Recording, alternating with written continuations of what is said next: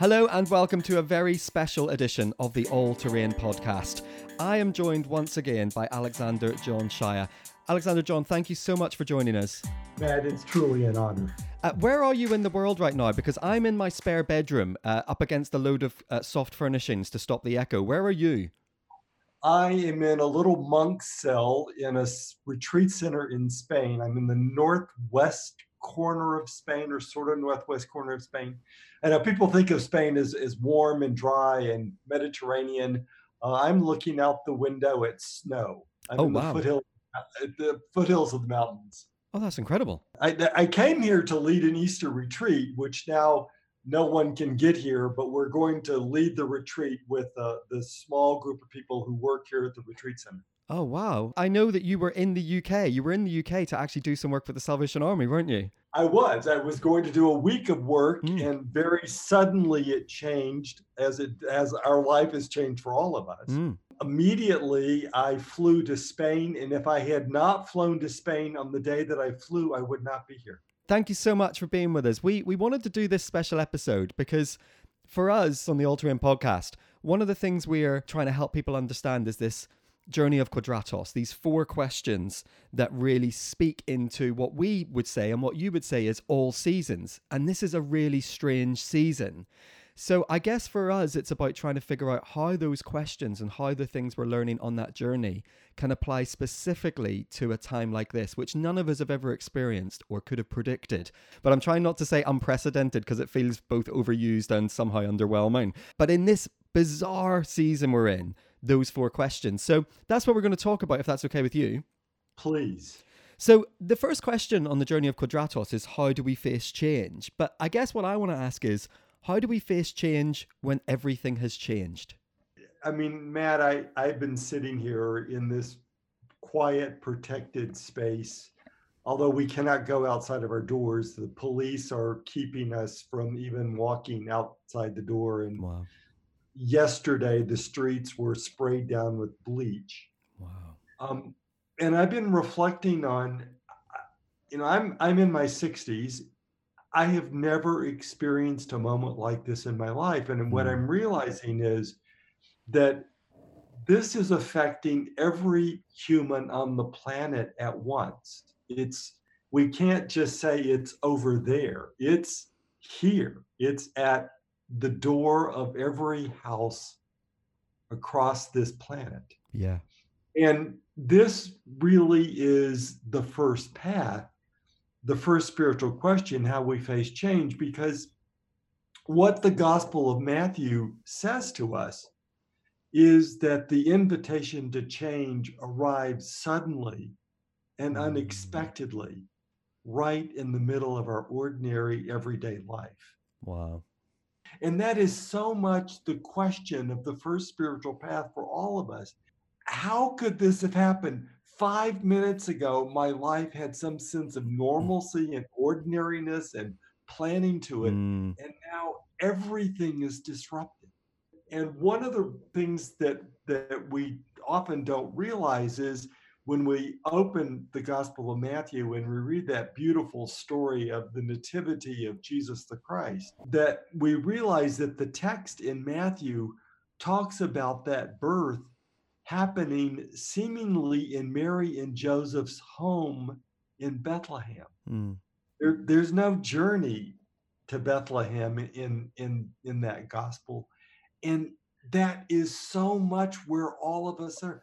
Mary and Joseph are home. And this totally unexpected and somewhat unwelcome event happens to them. Yes. As we know that Mary discovers that she is with child. How could this happen? How could this happen? And this is how the first spiritual path arrives for us. And I've just put up a small meme on Facebook this morning because each gospel has got a signature line in it, which sort of summarizes the whole impact of that gospel as a spiritual practice.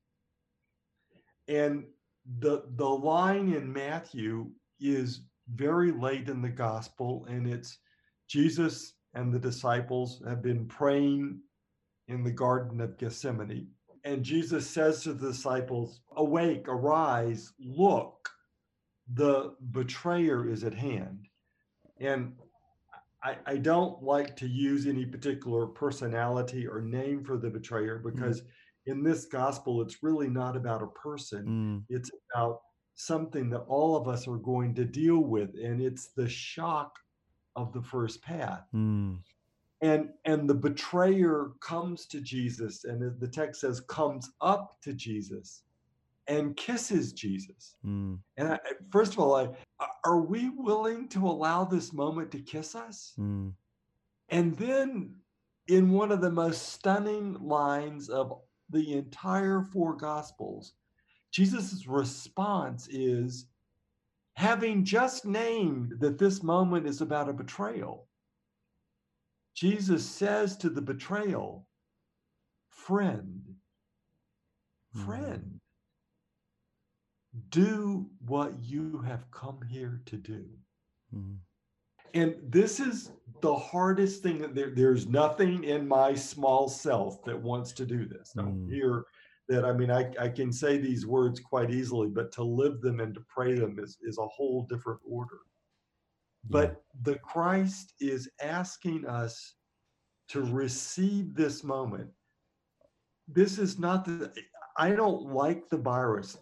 God is not asking me to like the virus. God is not asking me to agree to the virus. What the Christ is asking me to do is to receive the inner work of this moment, Mm, to receive the reality that our lives have changed, our patterns have changed, our ordinary routines have changed. We, for a while, can't freely go outside of our homes. Our sense of isolation and loneliness has increased. The anxiety and the fear is palpable. mm, And what the Christ is saying, can we say to all of that, friend, do what you have come to do with me? mm, Which means, can we let all of those difficulties live in a way that the Christ will use to help us grow in our spiritual journey? Not to sit in them, mm, not to say, okay, this is all there is, but to say, this is what is in this moment, but I can move through this. I can move through this to greater freedom and a greater love. I'm going to do what I did last time, which I hope is okay. I'm going to read your words to you quite a bit. There's this point in the book where you say, nonetheless, at some point, even rocks crumble. All of us come to the experience of enormous loss. Whatever it is that we believed would stand forever trembles and falls. Dark chasms and precipices appear with the suddenness and drama of a volcanic eruption. It is precisely at this point that we find ourselves standing on the first path, barefoot and covered in ashes. Oh, yes. And I guess right now, those rocks that have crumbled, we talked before about the temples that have come down, those things we believed would stand forever, are essentially normal life. We thought normal life would be normal life forever. And now we find ourselves, and I love it, the suddenness and drama of a volcanic eruption, and now we find ourselves barefoot and covered in ashes.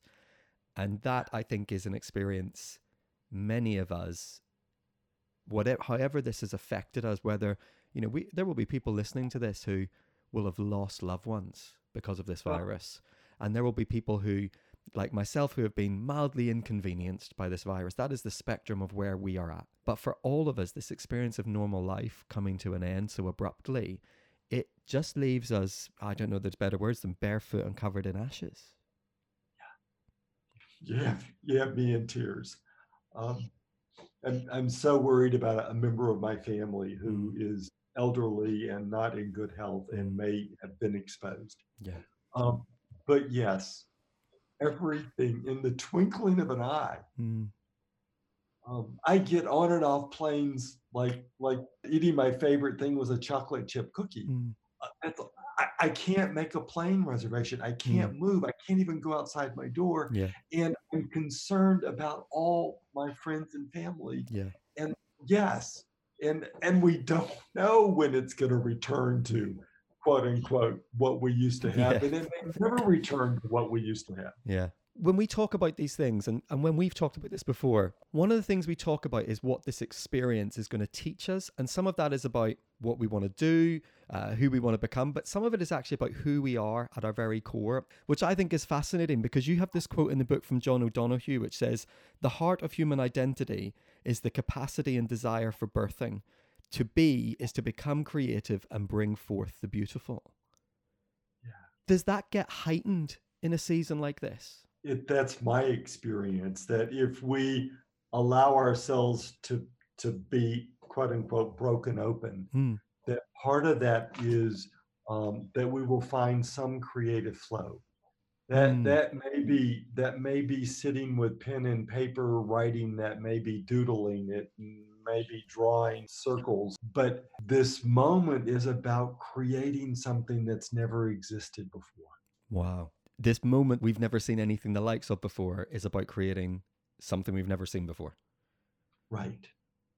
And I remember many years ago, if you know the old movie Midnight Express, of the young man who was thrown into a prison in Turkey for false charges on that he was carrying drugs and he wasn't. He's in this prison, and one of the inmates says to him, "For the time that you're here, you can make this a prison, or you can make this a monastery. The choice is yours." And I think our willingness to look for the creative as we are in this lockdown is the choice to choose to make this a monastery. Tell me more about that, what that means, because I guess for some people, our idea of a monastery, if we're not from a monastic tradition, might be quite caricatured in a way. It might not be necessarily the fullness of that. So when you say monastery, you're not, we're not talking about bells and monks and brown cloaks. What does that monastery mean? What does that mean when you say that? For me, it's going to that place where I restrict my outer movement to find the creative in the inner life. Mm. I'm an introvert, and that may be a more easy exercise for me. But I do believe that through the internet and through the way that we are in a place with less movement, we can now discover an inner flow of creativity. Mm. What a huge challenge. Yes. And we have the time to meet it. Yeah, you're right. No excuses, Match. Get on with it. Well, and I'm also remember that I used to, many decades ago, I used to do these workshops about how to lessen the stress sometimes of Christmas and the holiday season. Mm. And what I remember is so many times parents feel like they have to produce the perfect Christmas, Yeah. leaves their children feeling more lonely. That Yes. children would rather be in the kitchen in the mess of cooking and making cookies, etc., with you that don't turn out so perfectly Yep. than for you to spend all that time making it perfect to give them something. Yep. That this is the time to be messy with each other. Yeah, I love that. And what a huge challenge to those of us that suffer from perfectionism as well, right? Like to I know those. nothing about that, Yeah, Matt. me either. Yeah, it's just a huge challenge, isn't it? It's a huge challenge to all of us. It's a huge challenge to people who run churches, who are so used to being able to have the screen do the right thing and have the people around, and have all of a sudden we're seeing people having to get incredibly, quote unquote, creative, but to get really creative about what they're doing with their gatherings, because actually we don't have a choice. Something Right. has changed dramatically. And so that means we have to do something remarkably new. I want to move on to the second question, because the second question that we ask is, how do we move through suffering? And I guess for me, the extension of that question for this is, how do we move through suffering when suffering is just all around us? Like you said at the start, it's every door of every house in every nation on the planet. How do we Right. do that? I'm so happy that I'm talking to you, and the people who I assume are listening have some spiritual practice and some experience of the Christ. Hmm. Because without that, I don't know how we move through this. The signature passage in the Gospel of Mark, which gives us this question about how do we move through suffering, is Jesus and the disciples crossing the lake, the first crossing Yeah. passage. And what I like to remember, and it sort of dropped out of our memory about Israel first century and the Jewish people first century, is that lake was a cemetery, Mm. and that Jews were actually phobic about the water of that lake because the storms on that lake come up so suddenly, and so many people drowned in that sea. So when Jesus instructs the disciples to get into a boat at night, Mm. I can hear my Arabic grandmother, and there was a phrase that I won't say on air, but it's like, "Are you crazy?" is the civil way of saying that. Mm. You want me to get in a boat at night and go Mhm. out on that sea? I go out on that sea during the day trembling Yeah. because I know of the ferocity of the storms, but at nighttime? And Jesus says, "Yeah, that's exactly what I want you to do. I want you to get in the boat with me at night." And of course, they go out and the storm hits. Mm. And you almost believe that, and I do believe that Jesus knew that he knew that he was sending us in a boat at night into the storm. And and the text says Jesus is at the back of the boat. And anybody who knows boats in storms, in a storm, you want to be in the back of the boat because it's the part of the boat that rocks the least. And then the story tells us that Jesus is asleep. Well, isn't this great? We're in the storm at night, and our God is asleep in the safest part of the boat. And then to make it even worse, the story recounts to us that he's got his head on a pillow. Well, how many of us feel this right now? We're in this storm, and our God is resting comfortably asleep. Mm. Wake up and do something. That's essentially what Peter cries out. Do you not care that we're perishing? And Jesus wakes up and Jesus speaks to the outer storm and stills it. Mm. But then Jesus says to the disciples, "Where is your faith?" Because the deeper reality of our presence with the Christ is not the Christ stilling the outer storm, but Christ stilling the inner storm. And when the inner storm is stilled, it doesn't mean the outer circumstances are going to immediately change, Mm. but it means that we're going to be given the resources to deal with it. So the message of the second path is not comfortable. Mm. It is when the storm rages, and I love that beautiful Taizé chant. Peace, be still. The storm rages. Peace, be still. Mm. That there is in the presence of the Christ a place inside of us that can be rock solid still. Mm. And this is the moment that we pray and pray and pray for that grace to arrive for us. I wonder, for me, one of the challenges in this season, I guess, has been this sense amongst people of faith that at times we feel quite torn in what we do and how we respond. Do you pray for the virus to end? Absolutely. There are two sides to the Gospel of Mark, and I think of it almost like the wisdom of the Serenity Prayer from 12 Steps. But the first 8 chapters of the Gospel of Mark give us this story after story after story of Jesus acting to still the storm, of Jesus raising, curing Peter's mother-in-law, raising Jairus's daughter Mm. over and over again. And the word in the text is immediately. Jesus acts immediately, Mm. immediately, immediately. And Jesus is teaching us. The first half of the gospel is that easy part. Pray to God that this end, pray to God that this moment changes. But then starting in the 8th chapter of Mark, comes the second lesson, the more difficult side, Mm. which is to pray, your will be done. In your time, it will be done. That there is a level of suffering that Jesus suffers with us. Mm. Don't know why some suffering can't be alleviated in the way that it does in the first 8 chapters of Mark. Yeah. But in the second half of the gospel, Jesus shows us that Jesus is with us in the suffering. There's a moment when you say in the book, we need to find our angels and send them out to join our shepherds. The angels need the deep grounding bass of the intellectual self, and the shepherds need the soprano tones of hope. Together, they can sound a holy chorus.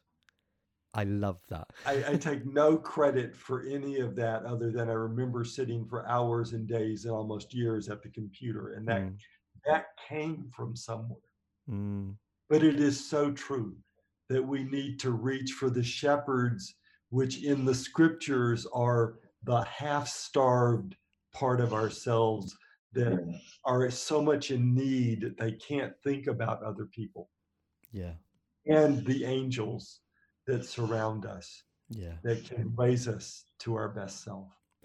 And I think for me that speaks back to some of the creativity you were talking about when it comes to facing change. Because actually, I guess one of the really interesting things about this season, when we can't gather in our normal kind of worship tribes as such, is that there is an opportunity to experience all sorts of new and different things. There's opportunities to attend masses that we would never attend. There's opportunities to kind of be part of the type of church services we would never be part of, to join with other brothers and sisters in other ways all over the world. I think that's a really interesting thing, because for those of us who find ourselves perhaps more in that sense of pragmatism, or our faith is quite practical, or our faith is kind of the grounding base of the intellectual self that you talk about with the shepherds, for those of us in that place, this is a moment to go and find our angels, to find another tone, to find another sound, to find another expression, and to see if it brings us something new. There's this amazing opportunity to see how else the worship of others can speak to us in ways that we would perhaps never have let it before. It's so true. And here I am. I came to Spain to lead a week-long Easter retreat, which can't really happen for the people here.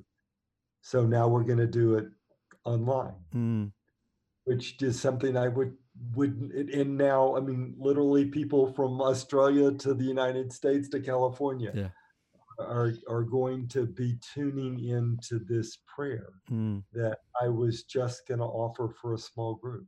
Yeah, it's amazing, isn't it? Personally, for me, one of the things I find really interesting is I have found myself in this last number of weeks immensely drawn to gospel music. And I think for me, one of the things that I am learning about myself and I'm discovering in that is that perhaps the songs of comfort are bringing me very little comfort right now, whereas the songs Yeah. of exile are moving me in a way that perhaps I've never allowed space for before. I mean, I grew up in the US South in the state of Alabama in a time when it was very difficult. Mm, When, I mean, civil rights was something that happened right outside my window. mm, And my comfort was going to Black revival meetings mm, and that gospel music, yeah, which is born of such suffering yeah. and yet knows a jubilation. Yes. Yeah, I mean, this takes us right into the next question, so I don't even need to do my segue, because this takes us right into joy, right? This takes us into joy, which is, how do we receive joy when joy feels so far away? The songs of exile show us how to do that, don't they? And they remind us that the circumstances of our suffering cannot also prescribe the boundaries of our joy. Go on, give us that one again. I'm going to need that again. The prescription of our suffering can't um, circumvent or can't stop our joy. Wow. That there's a type of joy that lives with the suffering. They are, one of my favorite words in English is bittersweet. Mm, Um, because that is so true about almost every human experience, which is bittersweet. yeah. And to not let our suffering drown out the tonality of joy. Yeah.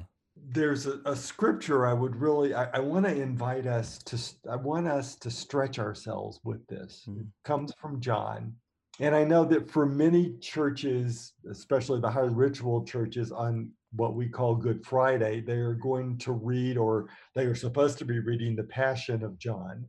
I hope they are reading the Passion of John, but most churches are not understanding this passion, because this is a passion of jubilation. And without the other three, which show the passion of anguish, you would not be able to understand the passion of jubilation.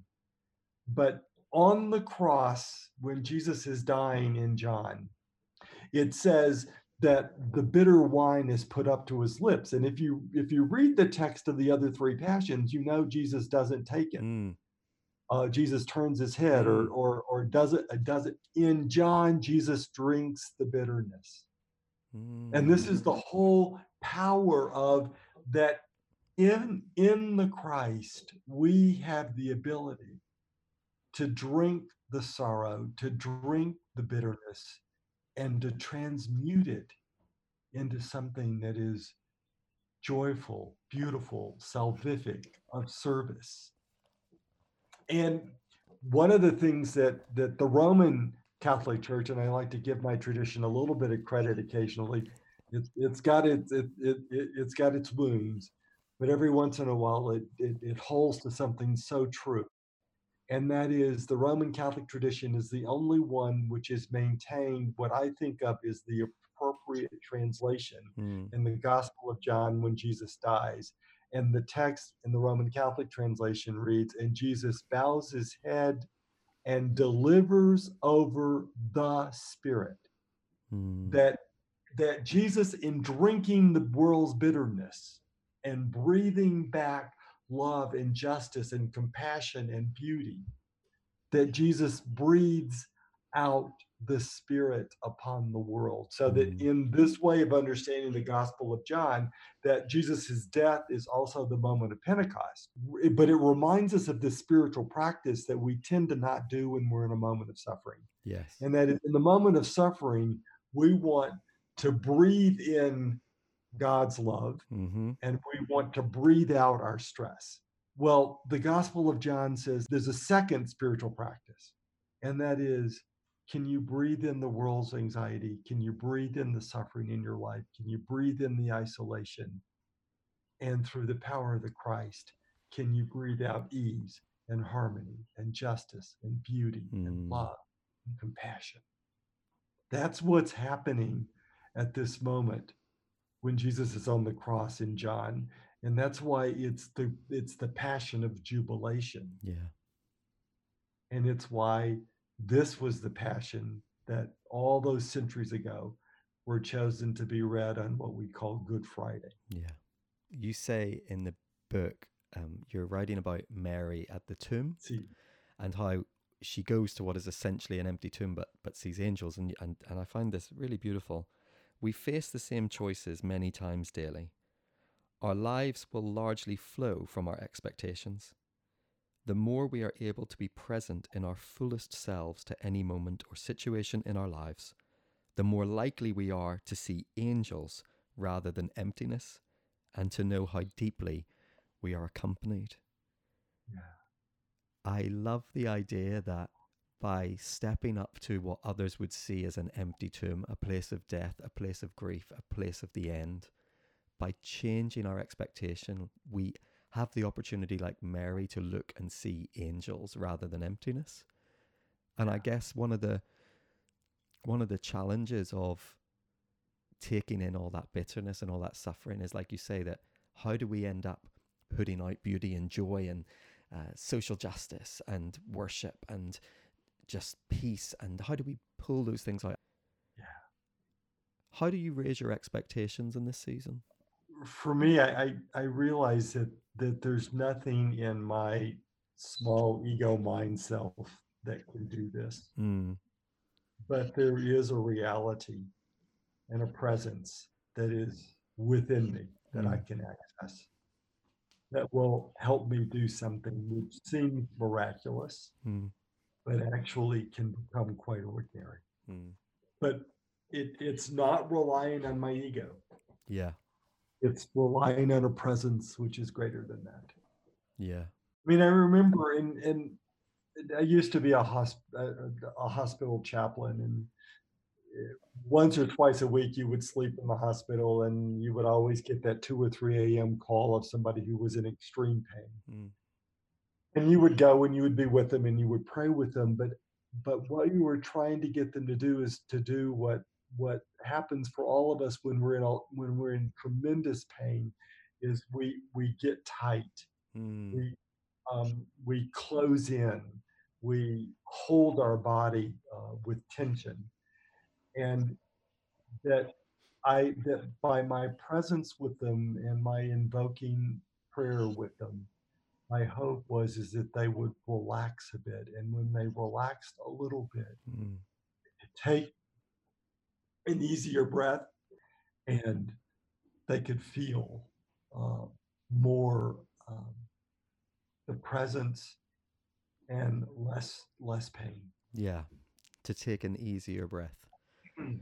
That feels so wonderfully simple, actually, in a way, doesn't it? To kind of drop our shoulders, to untighten our tension, and just allow ourselves to take an easier breath right now. Right. But I wonder how deeply transformational that could be for some people. To just, yeah. For some reason, yesterday I was so anxious yesterday, and Mm. I know that in part I'm picking up the world's anxiety. Mm. There's nothing obvious about my life right here in this place. Mm. I should be anxious over. Um, and then the few of us gathered for 20 minutes of quiet prayer last night, Mm. and I just felt my body relax, Mm. the sense of accompaniment, Yeah. and the sense of knowing God is here. Yeah. I don't have to carry this. We don't know what comes next after all of this. I know lots of people want to guess. I know lots of people hope that we'll go back to normal and whatever that is or whatever it was. We just don't know. We don't know what's next. But we do know that as followers of Christ, we are always asked to serve. And one of the questions that we always ask is, how do we mature in service? But I guess in a moment like this, how do we mature in service when so much of our service is often about other people and we can't be with them? Ah, um, I'm asking myself that question, Matt. I don't quite know the answer. I know that for me, it was okay. We can't do a physical retreat here. Let's do it online. Mm-hmm. As it's not going to offer the tactility, Mm. but this is a way that I can reach out. So I keep reminding myself we're in a place that we have never been before. Yeah. And when we are in a place that we've never been before, the old answers aren't going to work. Yes. I don't know the exact way forward. I just know that if I keep trying, and in my language, if I keep praying, that spirit will lead me. Mm. But there's an old saying about not knowing where you're going, because if you know where you're going, it means you've already been there, Hmm. and you're going to end up right where you started. Yeah. Yeah. We have to say to ourselves, we don't know what this is about yet. We just know that we're in a new world, Yeah. and our faithfulness to the question and to our prayer will find the right answers. Yeah. Control is a word that I've written down here a lot, and I haven't brought up yet, but there is an interesting quote I've just got in front of me here, which says Quadratos calls us to identify our own intimate pattern of exerting control and then to be vigilant in resisting this temptation. Our mature course is to effect change by the example of our lives, rather than by overzealousness or by setting ourselves above others as experts, no matter how well intended we think we are. There can be no experts in what it is like to live through this, can there? Because we've never done it. They're not. And I ended up calling the fourth gospel is the story of the road, because all the teachings in Luke and in the Acts of the Apostles are not really in villages or places, they're on the road. Yeah. I really wanted to call it the unknown landscape, Oh, yeah. because that's what it is. It's Yeah. like we landed on a planet we haven't Yeah. even named yet. Yeah. And we don't know what the atmosphere is like, Yeah. or the soil, what can grow here, what Yeah. can't grow here. Yeah. We are in a place we have never been before. I think we're going to end up calling this episode the All Terrain Podcast, but not this one because we don't know what terrain it is yet. Yeah. But I love that sense of we have permission now to experiment. Yeah. And trial and error is the only sense of safety. Yeah. Oh, yeah. Do you know, I loved what you said a minute ago. I'm frantically typing it on my iPad here. The old answers can't work. They just can't work. They can't. I think it's why so many things that, and again, it is trial and error. That's why there's got to be so much grace. That's why the boundaries of our grace for those who lead us, those we serve with, those who are trying, we've got the boundaries of grace have to extend. We have to allow for lots of mistakes, but we are seeing lots of mistakes because what we're often seeing is people trying to do the thing they did, but just do it on the internet. And actually we're going, that's an old answer to a completely different question. That won't work. Right. So we're going to have to be extra ambitious. We're going to have to be extra radical. We're going to have to be extra daring in what we try next, because it can't just be that we do we thing we did, but we stick a camera up in front of us rather than a couple of hundred people. Risk is the new safety. Yeah. But we can't just do something and say, well, now this is what we're going to do forever. It's like we offer things because we're in a process of trial and error. And it's the only way, by risking trial and error over and over again, will we find the new ground. Yes, you can't see it, no one can, but I am waving my hands in the air like I am willing you to keep going with that thought. Literally sitting in my spare room waving my hands in the air at a screen, because I absolutely cannot say yes enough to that statement. I cannot say yes enough. I long for people to stop doing the things they started a week or two ago because they've realized deep down it was the wrong choice. It was just the wrong choice, and it's okay. It's okay. Like the number of things I've tried and gone, oh, that's not going to work. Or the number of things we've started and we've gone, oh, that's not the way it's going to happen. But we've got to allow ourselves even more permission than before to go, oh, that was a disaster. Yes. And a wonderful disaster. Yeah, a beautiful disaster. I mean, I have my perfectionistic tendencies. Oh, this is really, really hard for me. Yeah, me too. Absolutely. No, I absolutely know what you mean. This sense of, for me, everything is, well, let's get it right before we start. That's my job. That's literally my job, is to make sure that when we go live, hit the button on that show, hit the button on whatever it is I'm working on, it has to be right from the get-go. That's my job. In this season, that cannot be my job. We have got to be willing to go, we're going to give this a go. Oh, and it just might be awful, but you know what? We're going to learn something. We're going to move on. We're going to do the next. Right. I mean, and I talk about Luke and the Acts of the Apostles. My gosh, the disciples never get to arrive anywhere. If you read the text, you realize there's no end point. There's no golden place down the road that we're. It's just what you're doing today. Yes. And it's this long process of trial and error. Yeah, it's just this. It's just this. I really enjoyed. I don't know if you've had a chance to read, but Michael Gunger's book.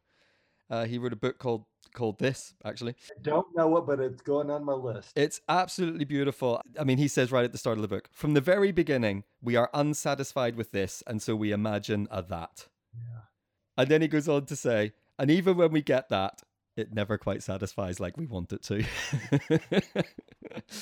There's something about realizing that this is the moment, and how we are now in this moment, on the road, in the new landscape, how we serve here is how we mature in service. Exactly. Moment, and not fully knowing where you're going. Yes. Yeah, I love that. Not fully knowing where we're going. Oh man, you know, that's gonna terrify people, because I think, man, my wife and I laugh about this, but I always say I'm not someone who crosses a bridge when he gets to it. I build 15 bridges and then choose which one when I get there. Like that's my lifestyle. So for me, this idea that you can't You can't build the bridges because you've no idea if there's even a crossing. You've no idea what it looks like. It's just, it's so petrifying, but also is a sign of the maturing that all of us as followers of Christ want for ourselves. Yeah. To be able to serve in this moment. In this moment. Yeah. Alexander, John, I just want to say thank you for your time this morning. You are, like all of us, in a strange place at a strange time, and you have got a lot on your plate with the retreat that you're leading and all those things. So I want to say a huge thank you for giving up this time to come and talk, because it has been, as always, such a joy and a treat and a privilege and a blessing to get to spend any time with you in this way. There's a prayer in the book from Jan L. Richardson. It's called the Wilderness Prayer. I am not asking you to take this wilderness from me, to remove this place of starkness, where I come to know the wildness within me, where I learn to call the names of the ravenous beasts that pace inside me, to finger the brambles that snake through my veins, to taste the thirst that tugs at my tongue.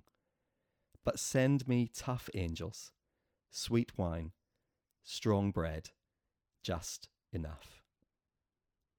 No better words to end this hour, Matt. And thank you for bringing Jan's words to us. And thank you for this hour.